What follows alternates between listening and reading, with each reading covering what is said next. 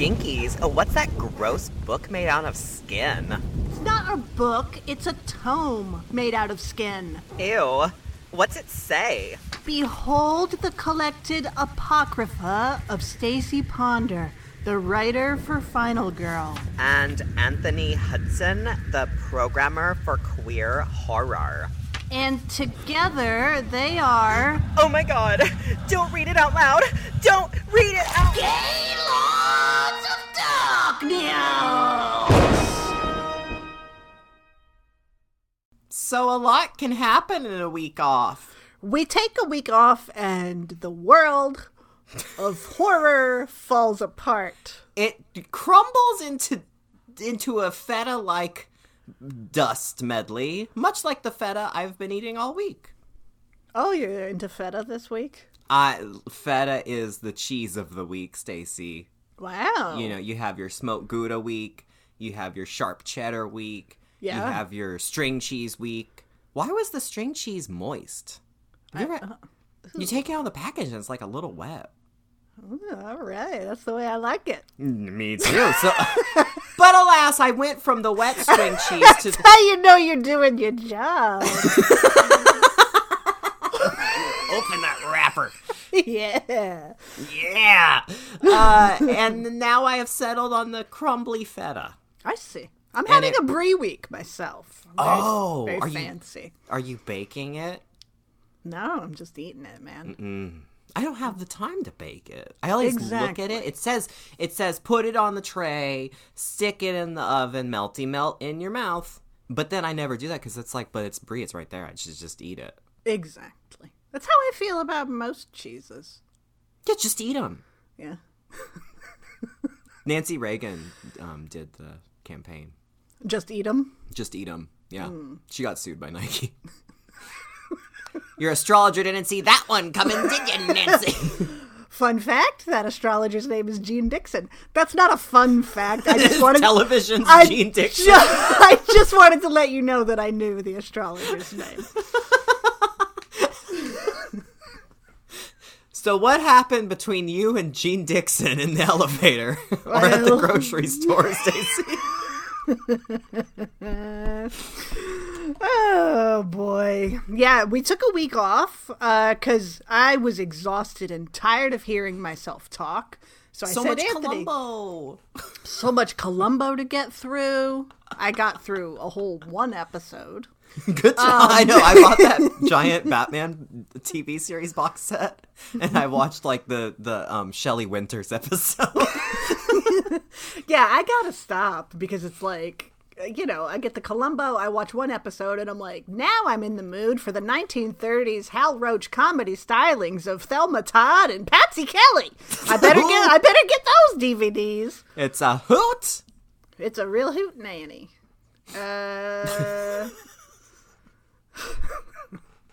So we each watched one episode of television in the time off. Yeah, but let me tell you, for the last few days, though, I've been, exhausted by the discourse, I will say, and yet unable to look away from the discourse mostly contained to horror Twitter.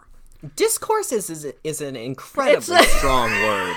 It's very generous. Discourse implies much more critical thought and analysis. That's true. It's a very generous term, but... You're so giving. Look at how giving you are. That's what everyone always says about me. Mm-hmm. And now I find myself more exhausted than ever. We're back, and I feel comatose. Yeah. So, there's been a lot of hubbub in the horror community as of late. If you are blissfully unaware, I say turn this off now. It doesn't get better. It doesn't get better. Dan Savage lied. Yeah, go watch Columbo, maybe, or Batman 1966. Listen, the episode with Shelley Winters, she's Ma Parker, she has an Uzi, and at one point she goes undercover in the nursing home to get away from Batman, and when Batman goes to that nursing home and sees her, her wheelchair has a jetpack on the back, and it rockets her down the hallway. She doesn't explode out the end of the wall to get away. She just hits the wall and falls out of the chair. It's amazing. So Wow. watch it. That right there, you already had a better time than anything we can unfold in front of you. Yeah. I wish there was a Batman from that era where Robin would say, "Suffering Sappho." Right? That would have been a good one if like it was a lesbian villain or something. Yeah, like a Grecian villain. And she just makes sapphic poetry puns. What do you take me for, Batman? A liar? Oh, wow. Because Sappho is a musician. Yeah. And then 2 academics go, ho ho, and the show's canceled. Okay. Well, so on Twitter, there was God. let's say a call out of horror host Joe Bob Briggs. Esteemed horror host of The Last Drive-In on Shudder, and we, many of us, came of age with him a la Monster Vision on TNT. I know I did. Sure, he's been around forever. He is, love him or hate him, I feel confident saying that he's, an icon in that realm, for sure, in the genre. I think we've spoken up in the past about, we've addressed the Black Christmas tweet, which is famous at this point now, about not wanting to look critically into films or not wanting to be hit over the head with political messages from films, even though that's what horror films have always only done. Right, yes. We've addressed that, and in that same time addressing that, we've also addressed the fact that he is an icon and has demonstrated a great capacity for critical thinking in the past as well. Yes. So, an article that he wrote for Takis Mag, which is... it's run by a Nazi sympathizer, I would say. One of their columnists is Ann Coulter. Who isn't nowadays? Yeah. Yeah. It's a very...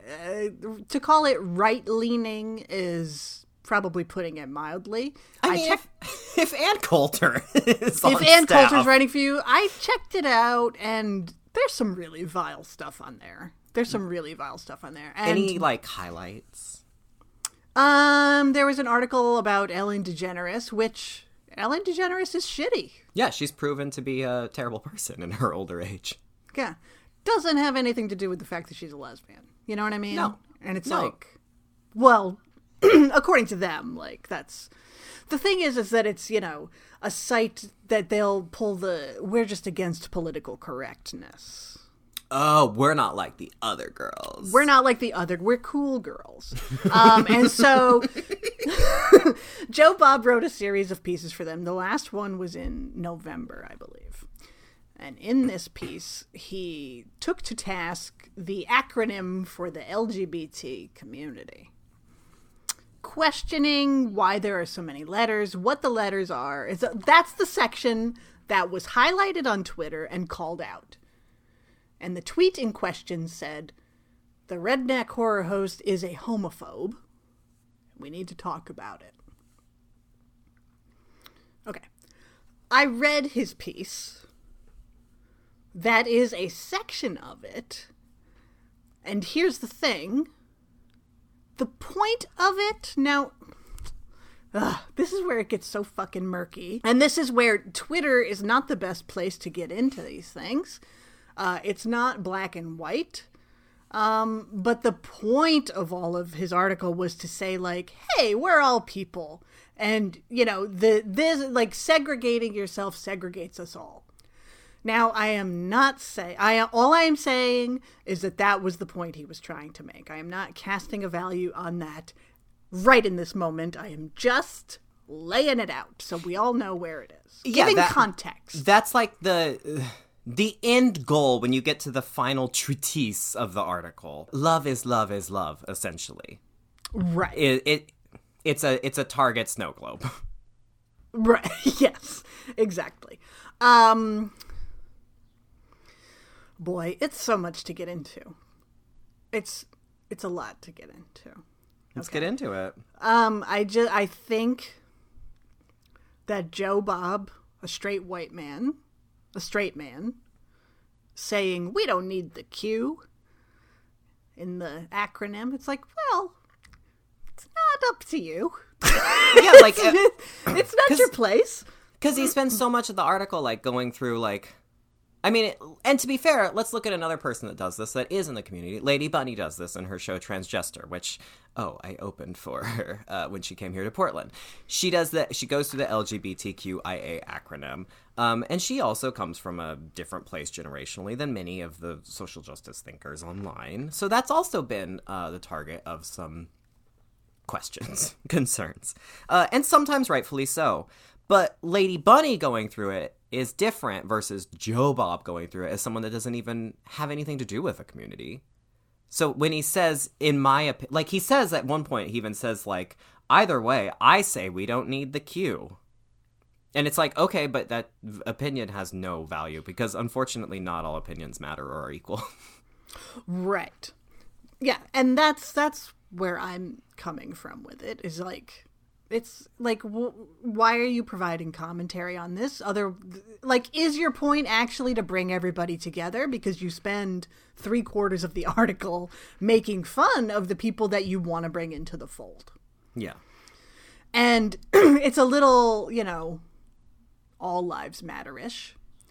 It's like a straight white dude, doesn't know what the experiences of the minority communities are. And so while it's all well and good to put out this utopian, we're all the same, we're all a family, love is love, it's not true.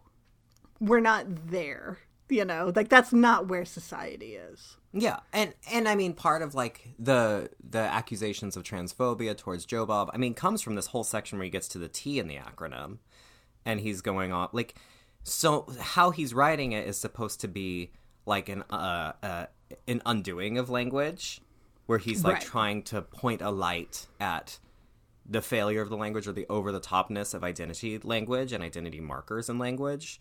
So he'll say like, I have a friend who defines herself as trans. Actually, I should say herself, not herself, but I'm not exactly sure why.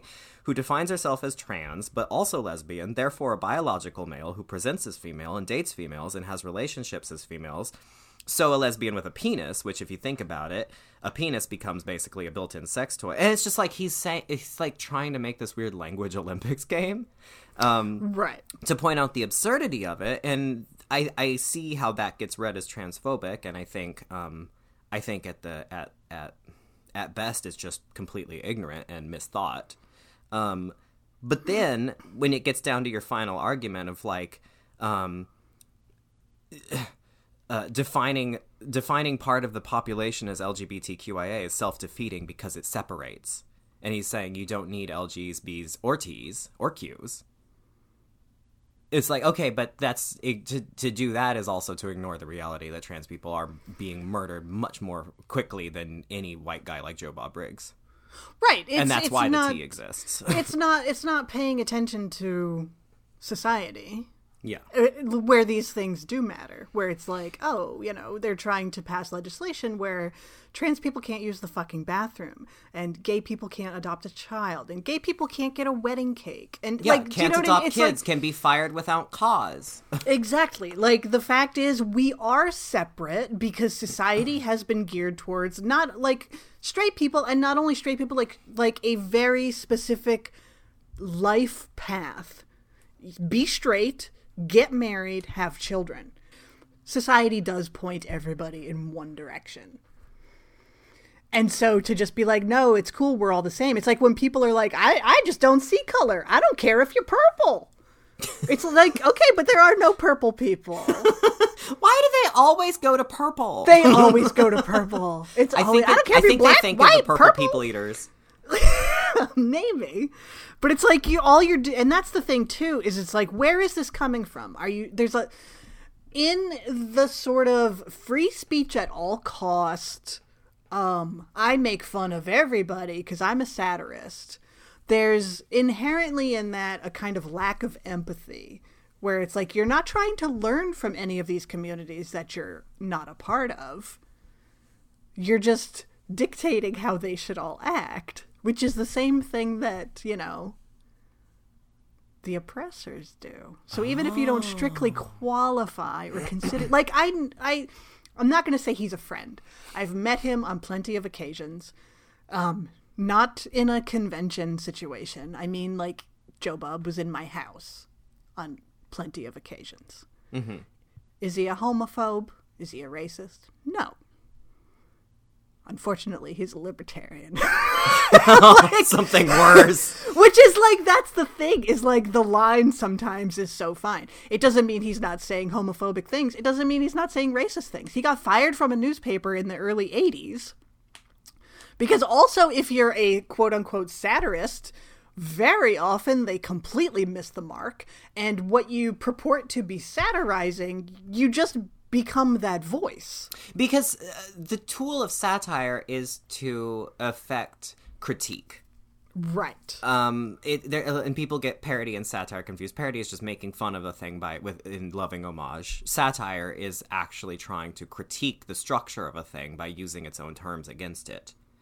Right. But then there's the problem of what happens when satire ends up reaffirming an existing structure rather than critiquing it. Then it's no longer satire, it's just the thing itself. It's just the thing. And when you are publishing it on a platform like Talkies Mag, it's like when Trump got endorsed by David Duke and the KKK, I saw a comment on a friend's page that was like, Trump isn't in the KKK. Like, he's not a white supremacist. He just got endorsed by them.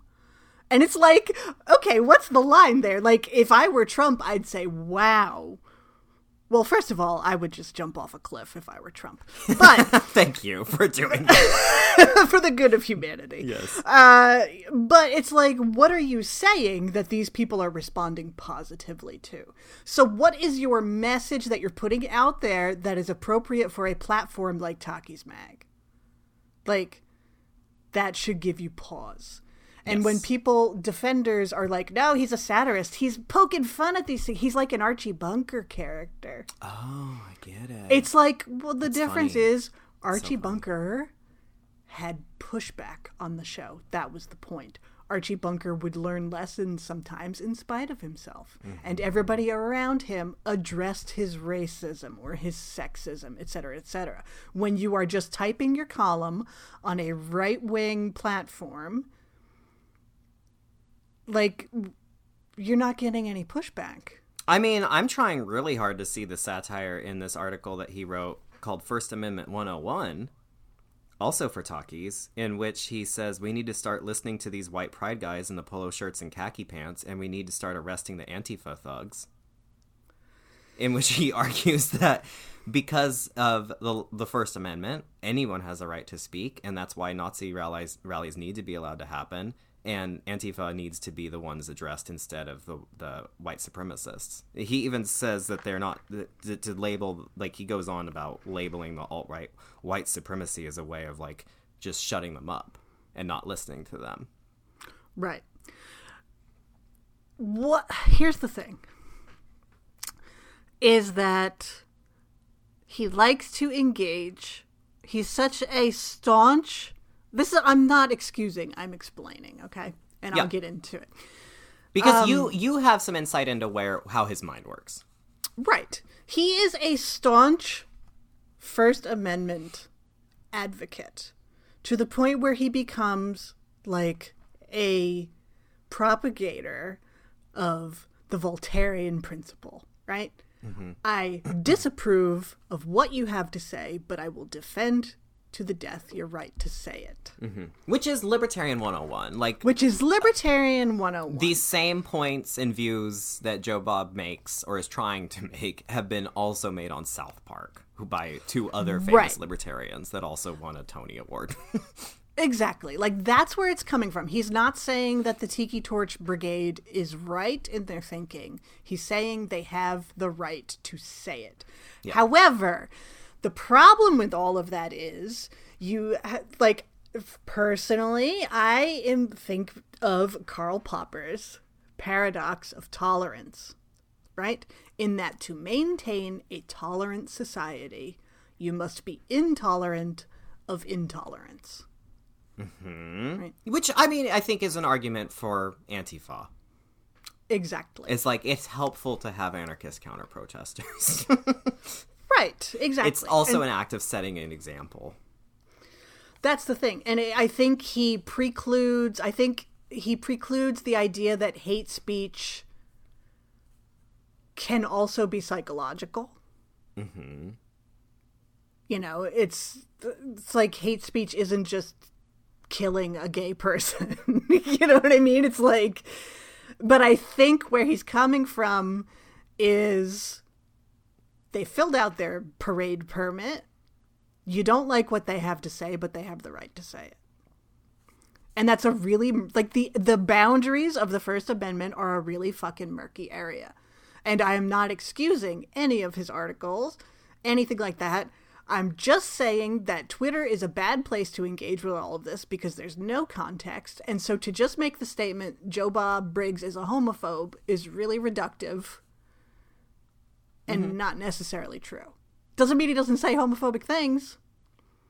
Doesn't mean he's not thinking like a relic a lot of times. Mm-hmm. But I'm just saying this is a conversation that needs to happen. Mm-hmm. And Twitter is not the place to do it. Well, yeah, because you can't actually critically analyze anything. And how many characters do they expand it to? Right. Yeah, exactly. But that said, like, there's also, you know, there's also good intentions. He might not expressly be a homophobe, but the things he says still inevitably reap homophobic and transphobic effects on actual queer and trans people. Yes. That oh, see for that, sure. and then that feel that they don't have a place in the horror world. Right. Yeah.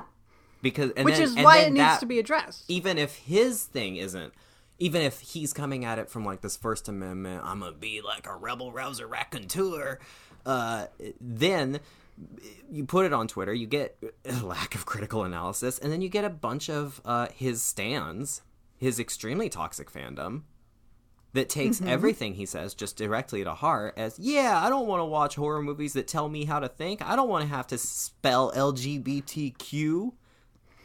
Well, that's the thing. It's all that phenomenon of straight people being like, what? Who cares if a character's gay? It doesn't matter. It's like,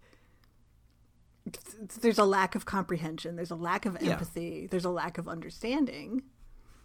While they're like, well, I would never hurt a gay person, but like they need to justify their existence in the media that I consume. Yeah, I mean, it's the same as like how well-meaning color blindness in racial discourse actually just affects enacts and empowers segregation and segregational attitudes. Exactly. I don't know. I don't know where this goes.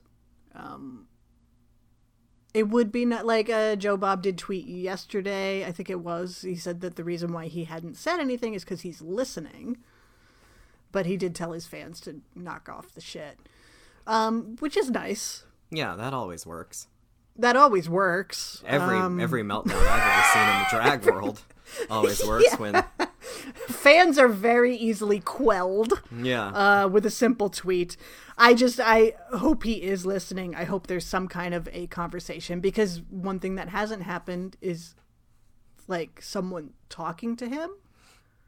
That's, you know what I mean? Like, that's what I would hope would be like, for someone to have a discussion with him and point out these things and be like, for all of your saying how inclusive you are and everything, you're excluding people by doing this. How do we rectify that? Yeah. Yeah. But instead we just get lots of people talking around it.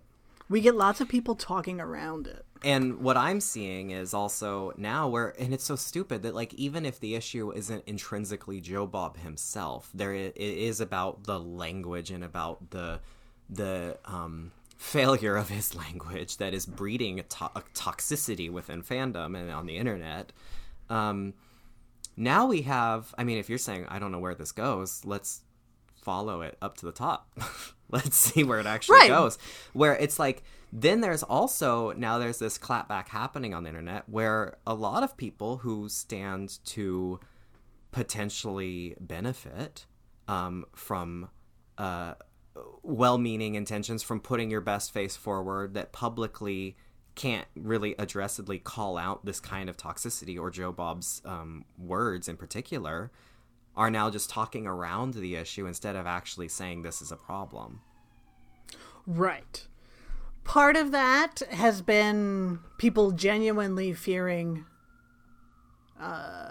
getting shut out, losing connections. Gaily Dreadful wrote a piece that addressed that in one point. Yes. That talked about how, they would feel more comfortable speaking out, but then they would be afraid that would mean being blacklisted by horror media. Right.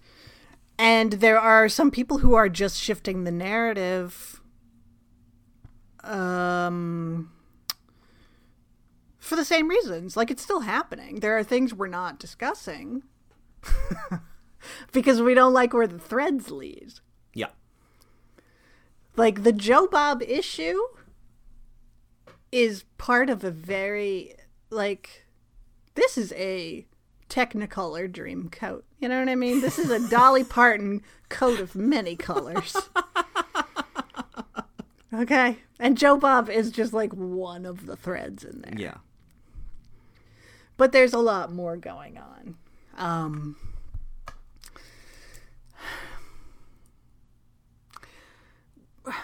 Because Joe Bob is also written for Rebeller, which is a website that is outlaw media. Outlaw media. They don't play it safe. You know what I mean? Why is it always that not playing it safe means that you're just a right-wing asshole? I calls it like I sees it. I call it like I see it. Why is calling it like you see it never hey, racists, don't murder black people? It's never that. That's not, I don't care who I offend. I'm gonna say what I want to say. Instead, it's I'm gonna say what I want to say. I don't understand trans people. It's always just echoing the voice of the fucking majority. Are you saying actually being edgy is to counter the antiquated pre-existing paradigm? I'm saying that's actually being edgy. Instead of, hey! It's always, that's the thing. Anytime, if I see somebody who's we're outlaw media, I'm oh, you're right wing. Yeah. It never crosses my mind that they could possibly be on my side. Yeah. Oh, part of the cuck brigade, I see. Yeah. So, Joe Bob writes for Rebeller. A lot of people in the community, the LGBT, etc. community, have a lot of distaste for Rebeller. Rebeller is owned by Cinestate, a production company. Cinestate also owns Birth Movies Death, which used to be owned by the Alamo Drafthouse. Yep. They also own Fangoria. If you look at the Rebeller homepage, you'll see it has the exact same layout as the Fangoria homepage. They are all one company. And so, when we are going to call out certain portions of this coat of many colors... Meaning Joe Bob, just Joe Bob expressly. Meaning expressly Joe Bob, and to say, I don't have a problem with Fangoria, I don't have a problem with Cinestate, well, they're the ones paying Joe Bob. Yeah, Yesterday, after all of this kerfluffle, yesterday afternoon, Fangoria published a review by Joe Bob. I didn't read it because it's behind a pay. I didn't read it. It's behind a paywall. I'm sure it's fine. It's just a movie review. But there was no backlash to that because that would be backlash against Fangoria, which we've been assured that you can say whatever you want to say and speak out and state your opinions and there will be no repercussions from Fangoria. And yet no one fucking said anything. Yeah, no one has said anything. No one's pointed that out. No one's pointed that out. Even if Cinestate were not who they are and made the kind of movies that they make. I personally would still think it's hinky that a production company owns two of the largest movie websites, entities, media outlets. And why would that be? Is that a conflict of interest, potentially? It's potentially a conflict of interest. If you have a reviewer, places, maybe, reviewing a movie that you own, that you're paying that reviewer? Exactly. But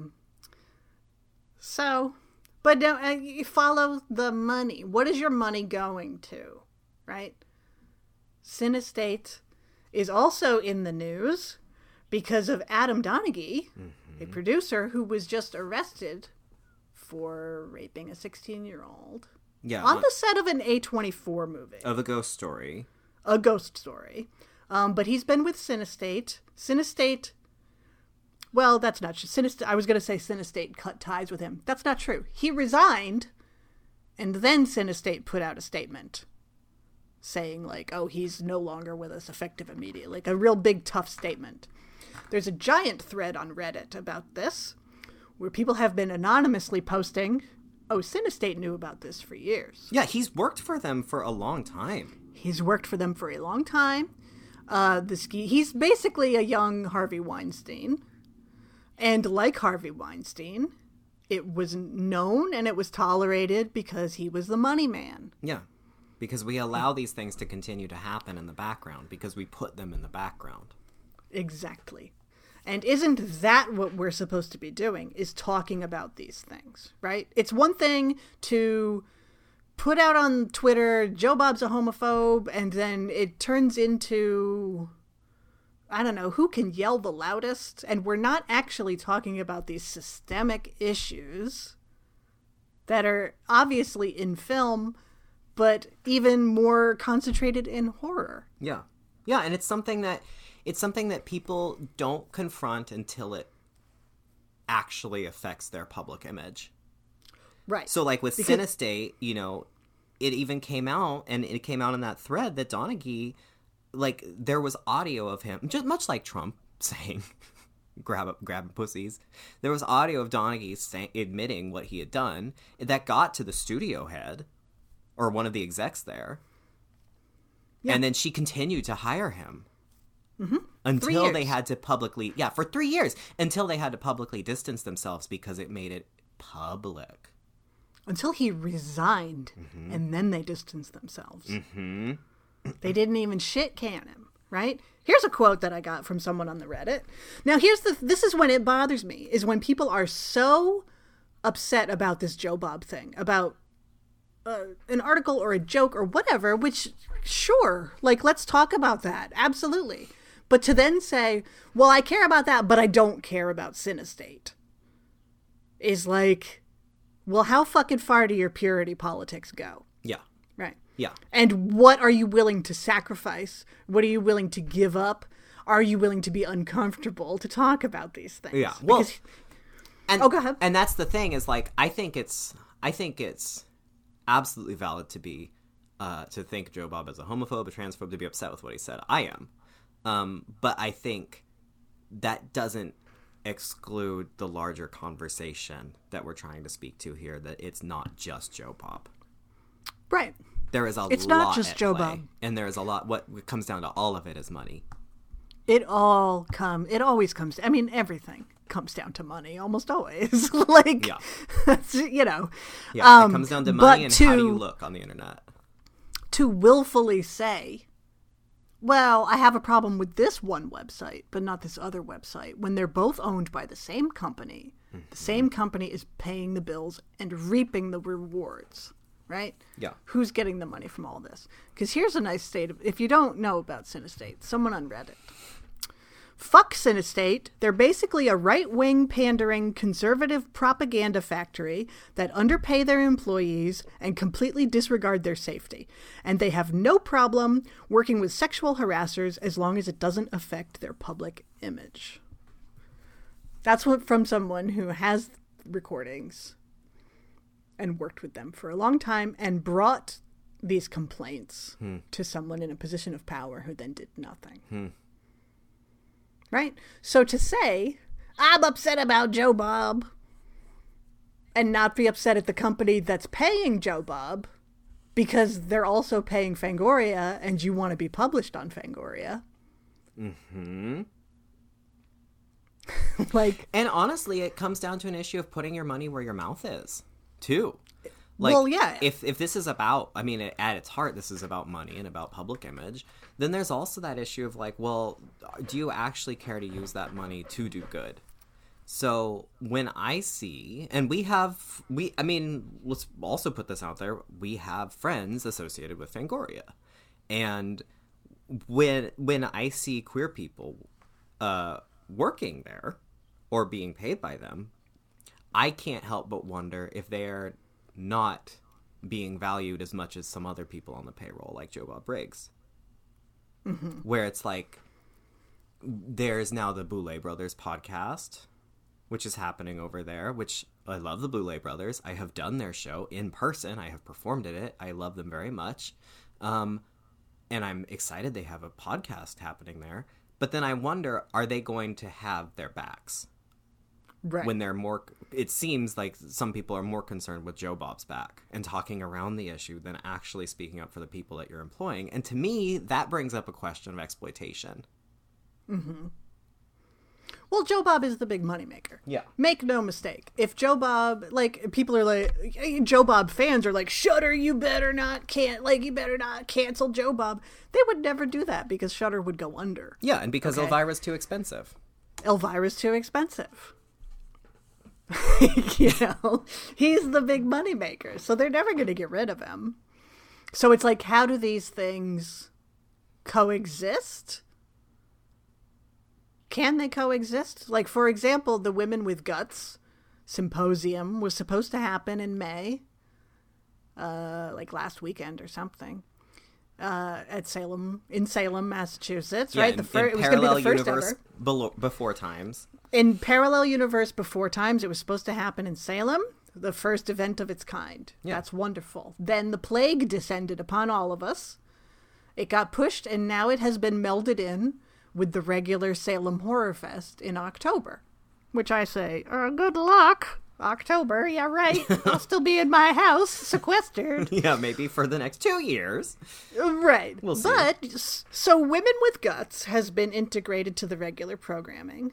Okay, not ideal. Joe Bob is going to be there. He's like the linchpin of the festival. Yeah.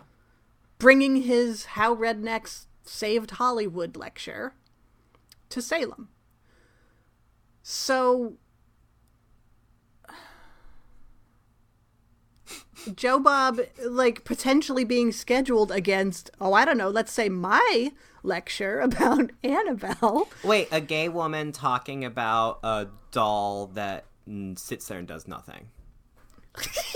Yeah, don't stop. You're making it sound so enticing for the people. But honestly, as an argument for, as a feminist queer argument for intersectionality and agency.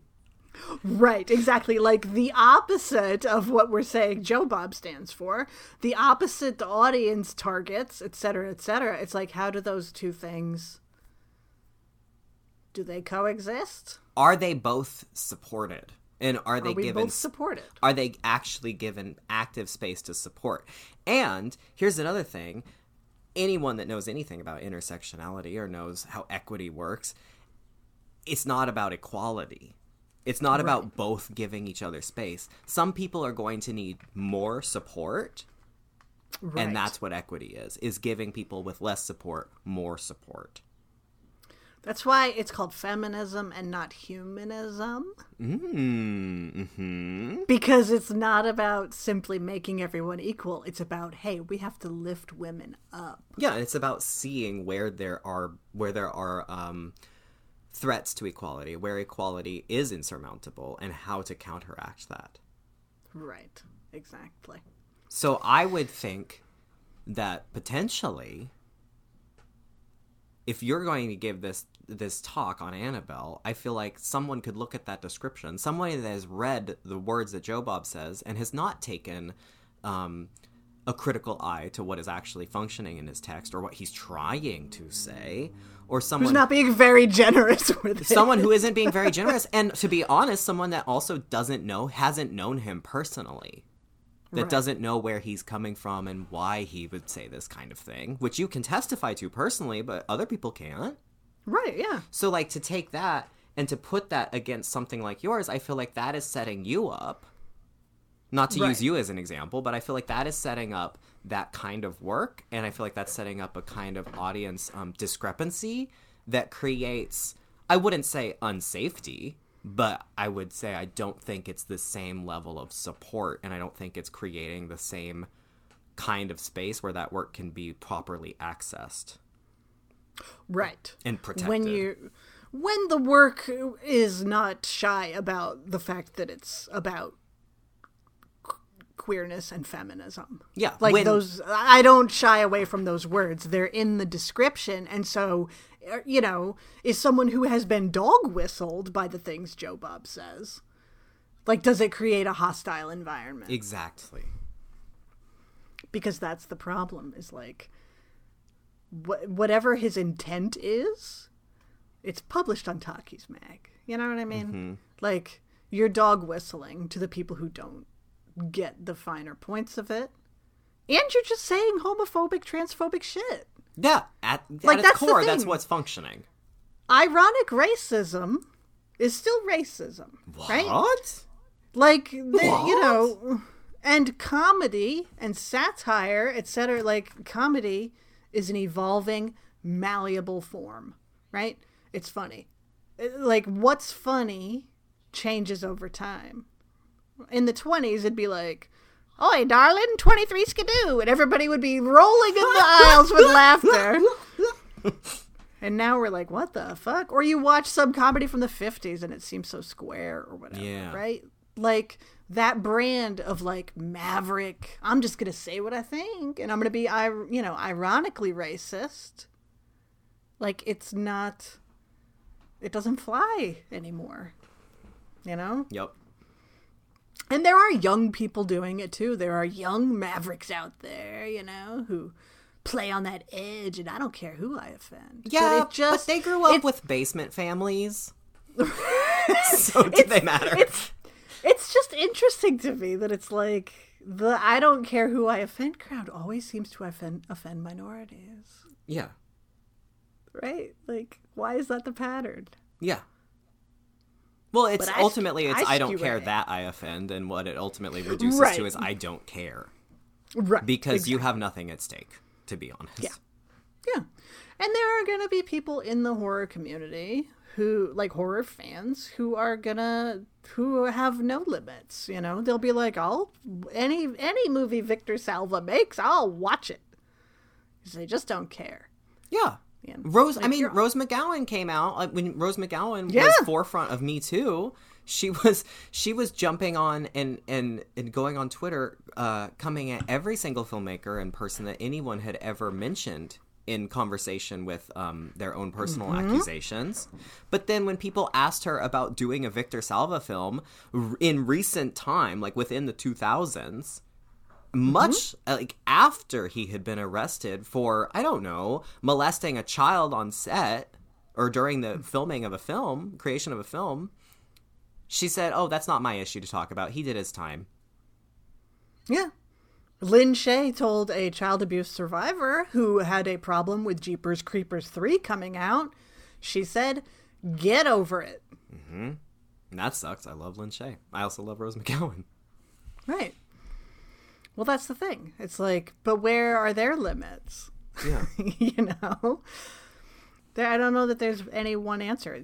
This all needs to be brought to light. Yeah. Yeah, and I mean, there's a lot of people. This isn't just Joe Bob. This isn't just Fangoria. This isn't just Cinestate. This isn't just Rebeller. This isn't just Talkie. This isn't just Shudder. I mean, Shudder shows Last Drive-In, which now there's Right.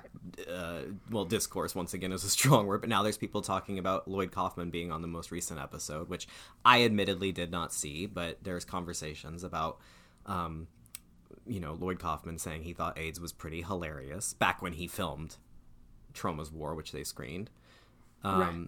But this is in part about all of these entities and about who is benefiting from these, and ultimately where is this money going and where is this money not going? What queer people that actually could use support are not being supported on the same level, right? Of just turning a cheek and letting this thing kind of happen. But then also, like, what does this show about horror fandom that is supporting this, that is buying into this, and what is at play underneath? Mm-hmm. This is structural. It's not just reduced to these individual instances. No. However, there are individual instances that really do need to be addressed, which is why we're talking about them. And honestly, people need to be fucking accountable. Right. Like, it's just about having courage, speaking out, saying what is wrong, critiquing a structure, and then changing shit. And right now, I mean, it might be said I'm experiencing, like, career suicide ideation because I'm rethinking all of the structures that I've played into. I'm rethinking my time in the art world and how that kind of, you know, I was worked to the fucking bone, and that became sort of an abusive relationship of its own. My relationship to my work and how I worked with presenters and funders and writing grants and stuff all the time until I was ragged. But, like, I'm rethinking that kind of structure right now because right now we're in a turning point where we can see what structures were harming us, what structures were not at heart working, because we're in this moment of pause and reset, and that affords us time to actually begin to rethink how to create new structures and how to challenge the things that didn't work for us and that got us to this point of literal economic and capitalist collapse that we're living through right now. Mm-hmm. So I think, honestly, this could be also, instead of just talking around the issue, this is the moment to really put a microscope or a magnifying glass to these issues and to actually see what we need to change, because now is the time to change it. Now is the time to change it. You know, speaking out, saying something, taking a stand, turning something down, etc., is not easy. It's real easy to go off on Twitter, right? It's easy. It's easy to be pithy.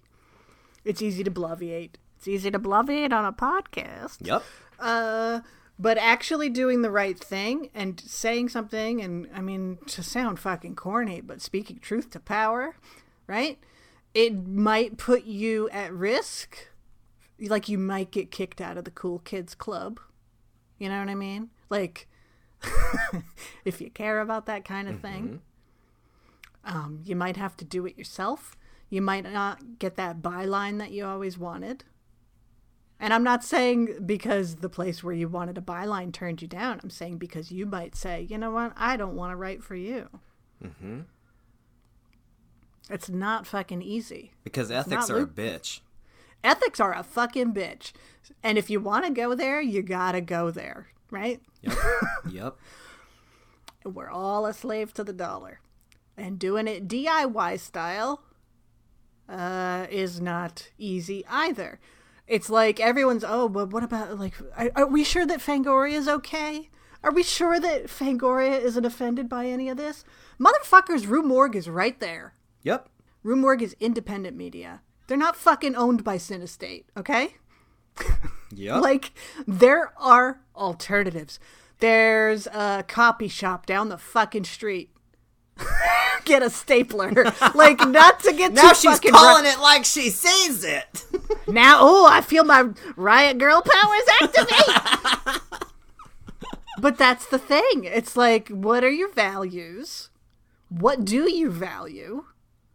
Do you care? Yeah. Is what you're putting out in the world activism, actual activism, or is it cronyism? Do you have the courage of your convictions? Are you an activist or are you an armchair activist? Like, are you, you know what I mean? Like, are you going to actually maybe take a hit, maybe suffer some repercussions? Or are you just going to center yourself in the conversation and spend some time trying to think up a cool hashtag? Exactly. And now that we're coming on 51 years after Stonewall this summer, would Mama Jean and Marsha P. Johnson and Sylvia Rivera just fucking sit there and take it? Or would they pick up a brick and throw it through that window? Exactly. Would they pick up a brick, or would they say, but what if I want to work for the police one day? Yeah. What if I really, my job at Christopher Street is in danger? Yeah. So, I don't know. It's easy to say, and granted, we're sitting here on a podcast, but I think we've both certainly been outspoken enough and have definitely, I don't know. There's been light repercussions. I'll leave it at that. Yeah. Oh, we're not going to go into it right now, but we've absolutely experienced that. Yeah. From the community that we're a part of. Yeah. Right? Yeah. And we're still fucking doing it.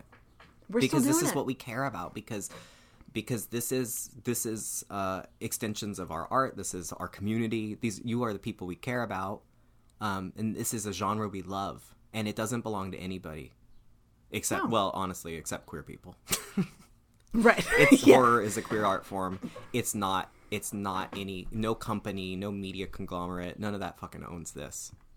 Mm-hmm. Obviously, there is only one perfect human on the planet, as we know. I think I know who that might be. It's Adele Nell. Yep. There she is. She got her Gaylord's royalties for the day. Yeah. Yeah. She's the only one.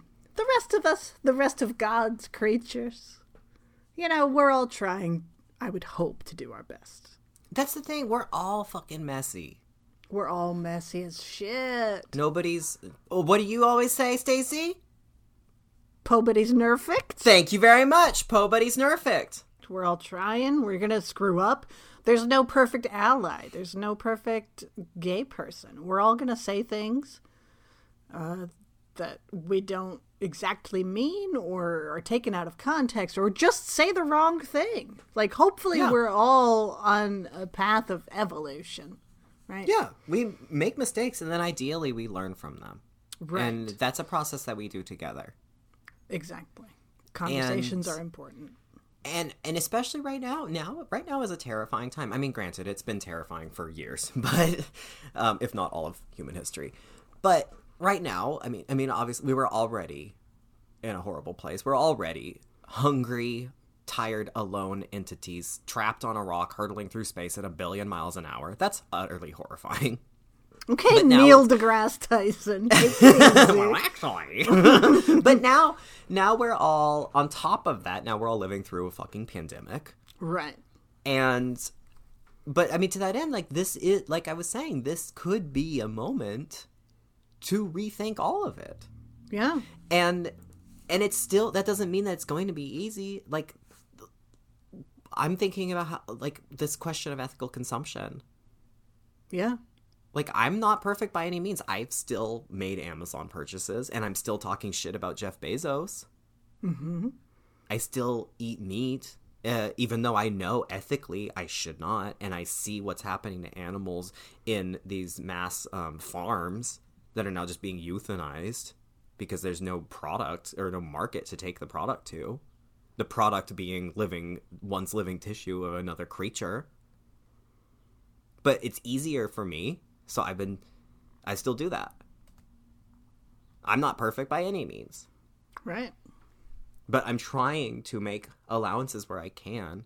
And I guess, I mean, that's the work is trying to be accountable and trying to actually do the right thing versus doing what is just easy.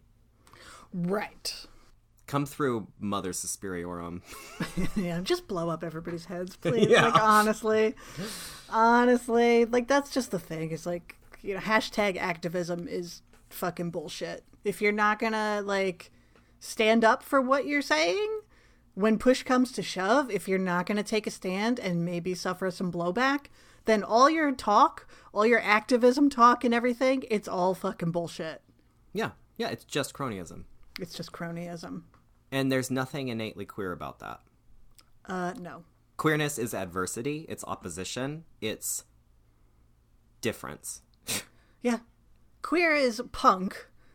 Yes. And punk is not being like the punk in the movie Contracted, who tattooed punk on her fingers.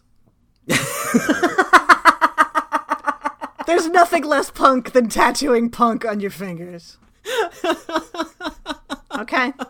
It's like when I went to, I saw RuPaul give a lecture at Reed, and this great little, gender they kid stands up and says, will you ever feature drag kings or gender fuckers or just gender weirdos on Drag Race? And RuPaul said, no, it's up to you to make that show. Drag Race is about men putting on dresses because the most punk rock thing you can do is put a man in a dress. And I think, any trans person living today would know there are much more punk rock things. And also, RuPaul, you live on a ranch with your husband where you sell your land to fracking. You don't get to say what punk rock is. Yes, fracking is very punk rock. Fracking is so punk rock. But that's the thing. That's mainstream queerness, which isn't even queer. That's the difference between true queerness, being queer fucking punk is divine. Yes. Is Who Wants to Die for Art, is eat shit, kill everyone now. That's queer. Not going on VH1 to sell your fucking peanut butter candy bar and then reaping the benefits of destroying the goddamn planet and exploiting your subculture, your own fucking people, by turning it into a Barbie fashion show for straight people. Mm-hmm. That's the difference. But is it a snow globe at Target? It's not! God damn it, I want that snow globe! That's the thing, is like, you know, it seems like... Are you willing to sacrifice your snow globe? Are you willing to sacrifice your snow globe? Do you want to be... There's a large portion of the LGBT community that are very... And in the horror realm, that are very vocal, that want to be assimilated. They want to... I don't understand how the Borg work, but it's something like that. Like, they want to pass... They want that sort of capitalist ideal, right? Mm-hmm. And the best way to get that is to be pleasing to straight folk. Mm-hmm. We've talked about this plenty of times on this show. Mm-hmm. And let me tell you, folks, the hardest thing I've ever had to do in my life was after our live show in December, when Amy Steele came to the two of us with a door hanger, and she said, hey, do you guys want these? You guys like Mayor Pete, right? And we both just looked at each other. We both just went, no.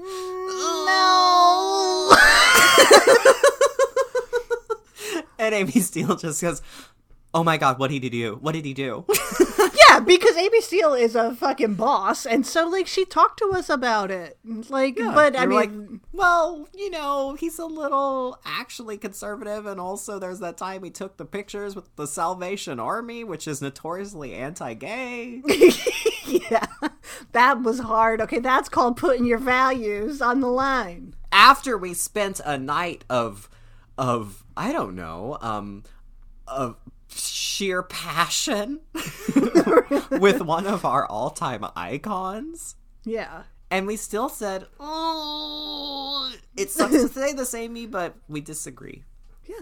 And that was a great conversation. It was a great conversation. And we were still chill after that. And we still email. Yeah.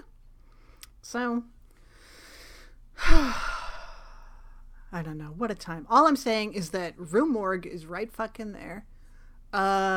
Support independent media. Support the independent horror websites. Support the independent horror everything.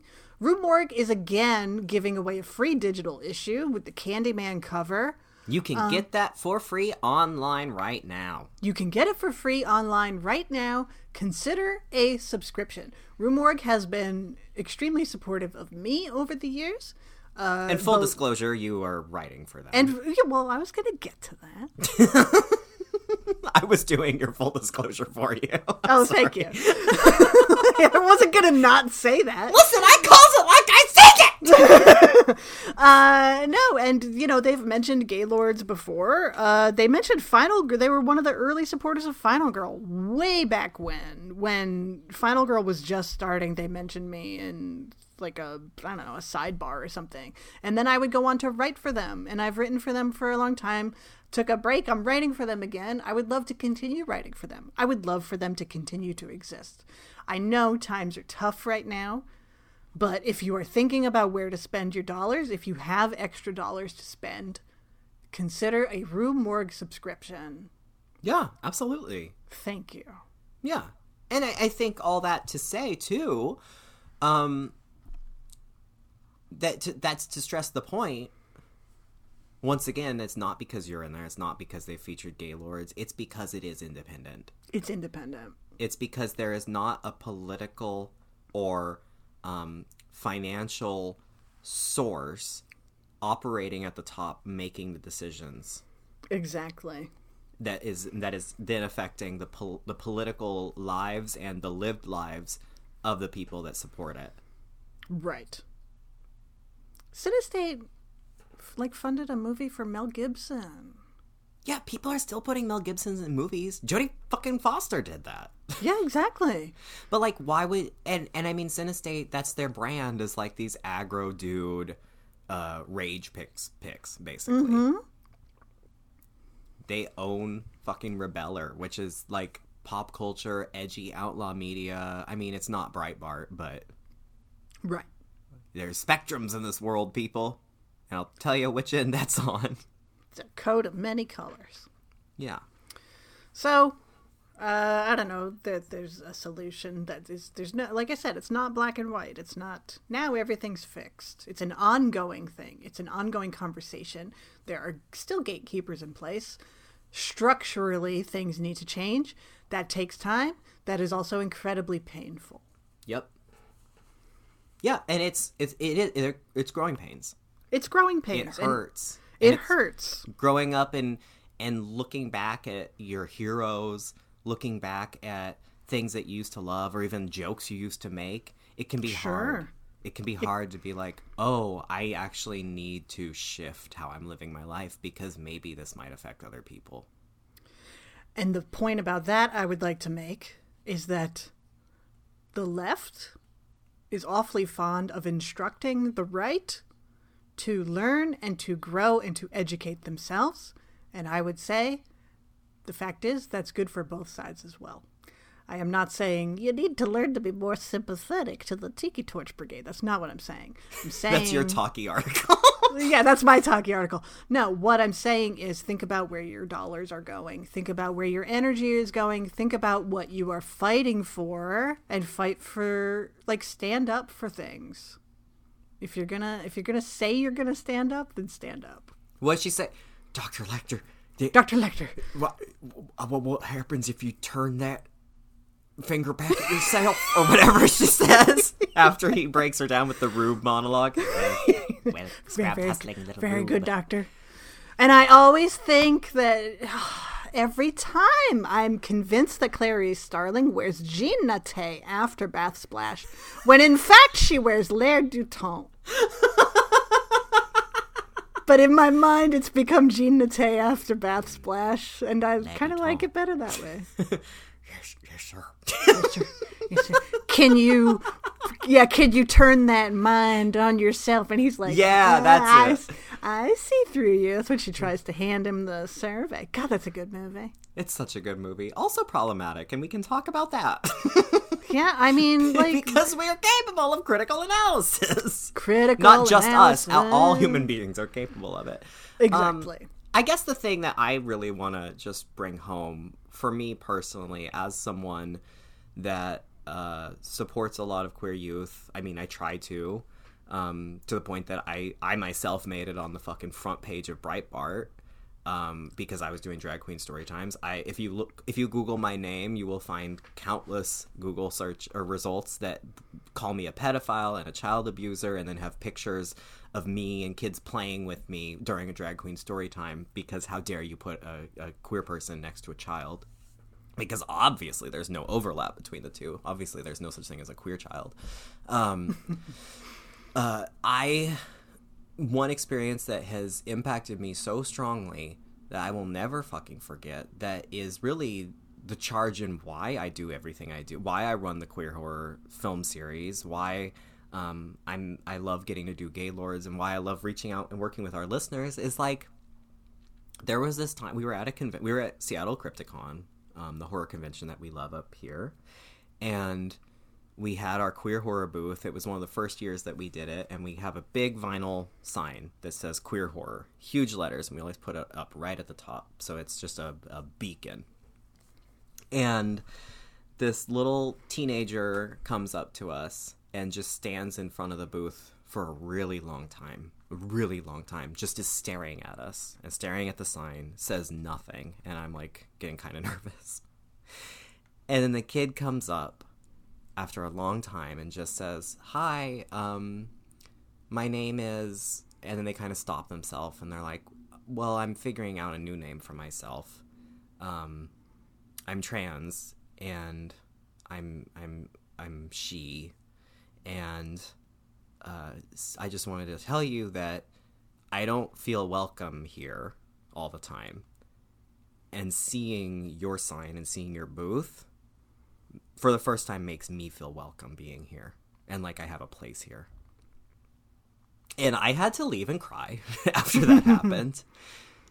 And this isn't trying to pat me on the back or any of that shit. Like that was seeing that moment where someone actually, it's like that thing we talked about a couple episodes ago of when we actually see ourselves represented and how dizzying that can be.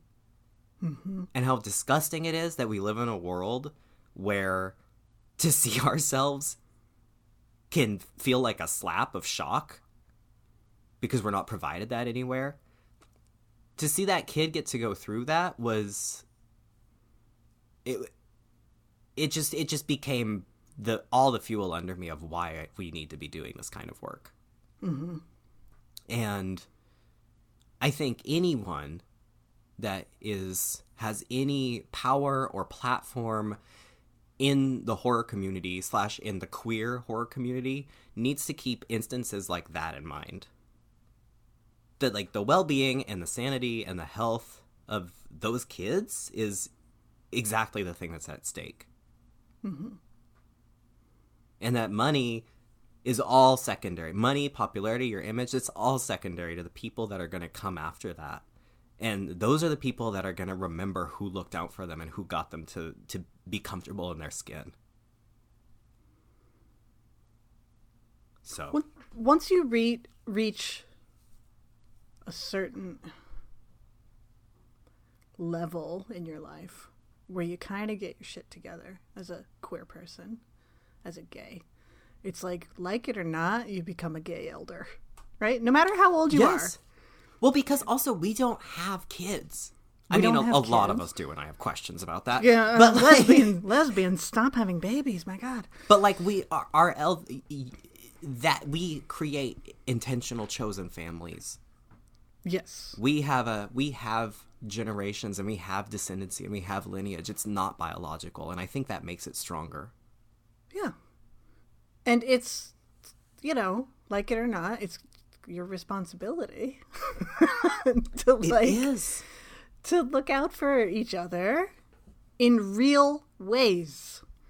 In not just centering yourself, but actually helping other people and doing things that are going to help other people that also benefit you.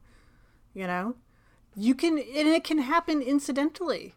When you put up that queer horror sign, you didn't know it was going to be a beacon necessarily. There are things I have done on Final Girl that I didn't realize that I was putting out into the world that people were picking up. Mm-hmm. You can do it just by the virtue of doing good, honest work and putting it out there with your actual voice. Just by putting 2 fucking words out there. Just putting 2 words out there. Like, it doesn't take much. That can shift the course of somebody's life. Mm-hmm. And especially when we're talking about trans kids and gay kids that are killing themselves. Mm-hmm. Yeah. The idea that we would even, for a second, take that out of our minds because we're worried about how we look. Mm-hmm. And what we can get. Instead of who's looking out for them. Nobody. Right. It's our job. Yeah. Yeah. I didn't have anybody like that. I didn't have any gay elders. No, You know? and also, I mean, we lost entire generations of them Yeah. in a time very similar to what we're living through right now. Mm-hmm. That's why gay people are so good at staying at home, because we've been through this before. Yeah. We have an entire missing generation. We grew up without elders that could have taught us things. Mm-hmm. And what do you know? Now we're all falling apart in the same fucking trap that Trump put everybody else in. Yeah. We're all fighting with each other. Yeah. So if you want to look out for the community, if you're going to put yourself out there as a voice, choose your words. Like, you know, it's been a real week, huh? It's been a real fucking week. Like, originally, when we started this episode, it was like, we'll talk about this stuff, and then we're going to talk about the movie and do our regular Gaylords thing. Yeah. It doesn't feel right to shift from an hour-plus conversation about really important things To get butthole twink. to get emotional and then shift to Brahms, the boy, too. Because, first of all, the people out there who just want to hear about Brahms, like, maybe they didn't want to sit through an hour of the other stuff. Yeah. And it just doesn't jive with everything we've said or the tone that we've set. So I think we're going to just make this an independent episode and then have another episode that'll be the usual fucking bullshit where we talk about Brahms. That's great. That's Right? great. Yeah, let's do it. So let's do it. We're on all the social medias if you want to yell at us, whatever. We're always left out of the conversation. Like, I don't know what it is, but we are always left out of the conversations. Well, it doesn't help that we're just so faggy and disagreeable. That's true. You got the angry feminist lesbian and the angry feminist fag. Just the Gorgons screaming in the parking lot all hours of the night. Yeah, we, it's just, I don't know, we're not cool. Yeah, but we are out there. If you don't know, we're on Instagram at Gaylords of Darkness. We're on Facebook at Gaylords of Darkness. We're on Twitter at Gaylords of D. We have an email, gaylords@gaylordsofdarkness.com. We have an email. Did I say that? We do have an email. We do, you're right. Not everybody has an email, surely. No. We don't have an OnlyFans, so don't get Yet. excited. Yet. You know what? As this plague goes on.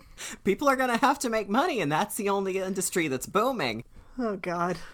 Oh my God. So, there you go. It's been a week. It's been an episode. It's been a week. It's been an episode. This is an ongoing thing. It's not like, this is the end of it. I think it's safe to say we're not going to talk about the shitty movie we were going to talk about. Yes. Yeah. So, bye.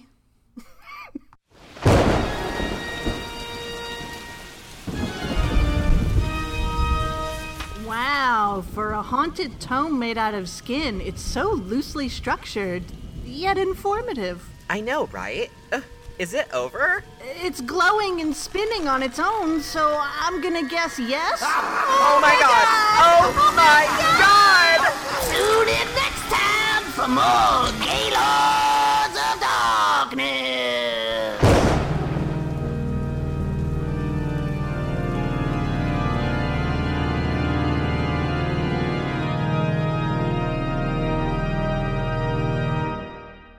Yeah!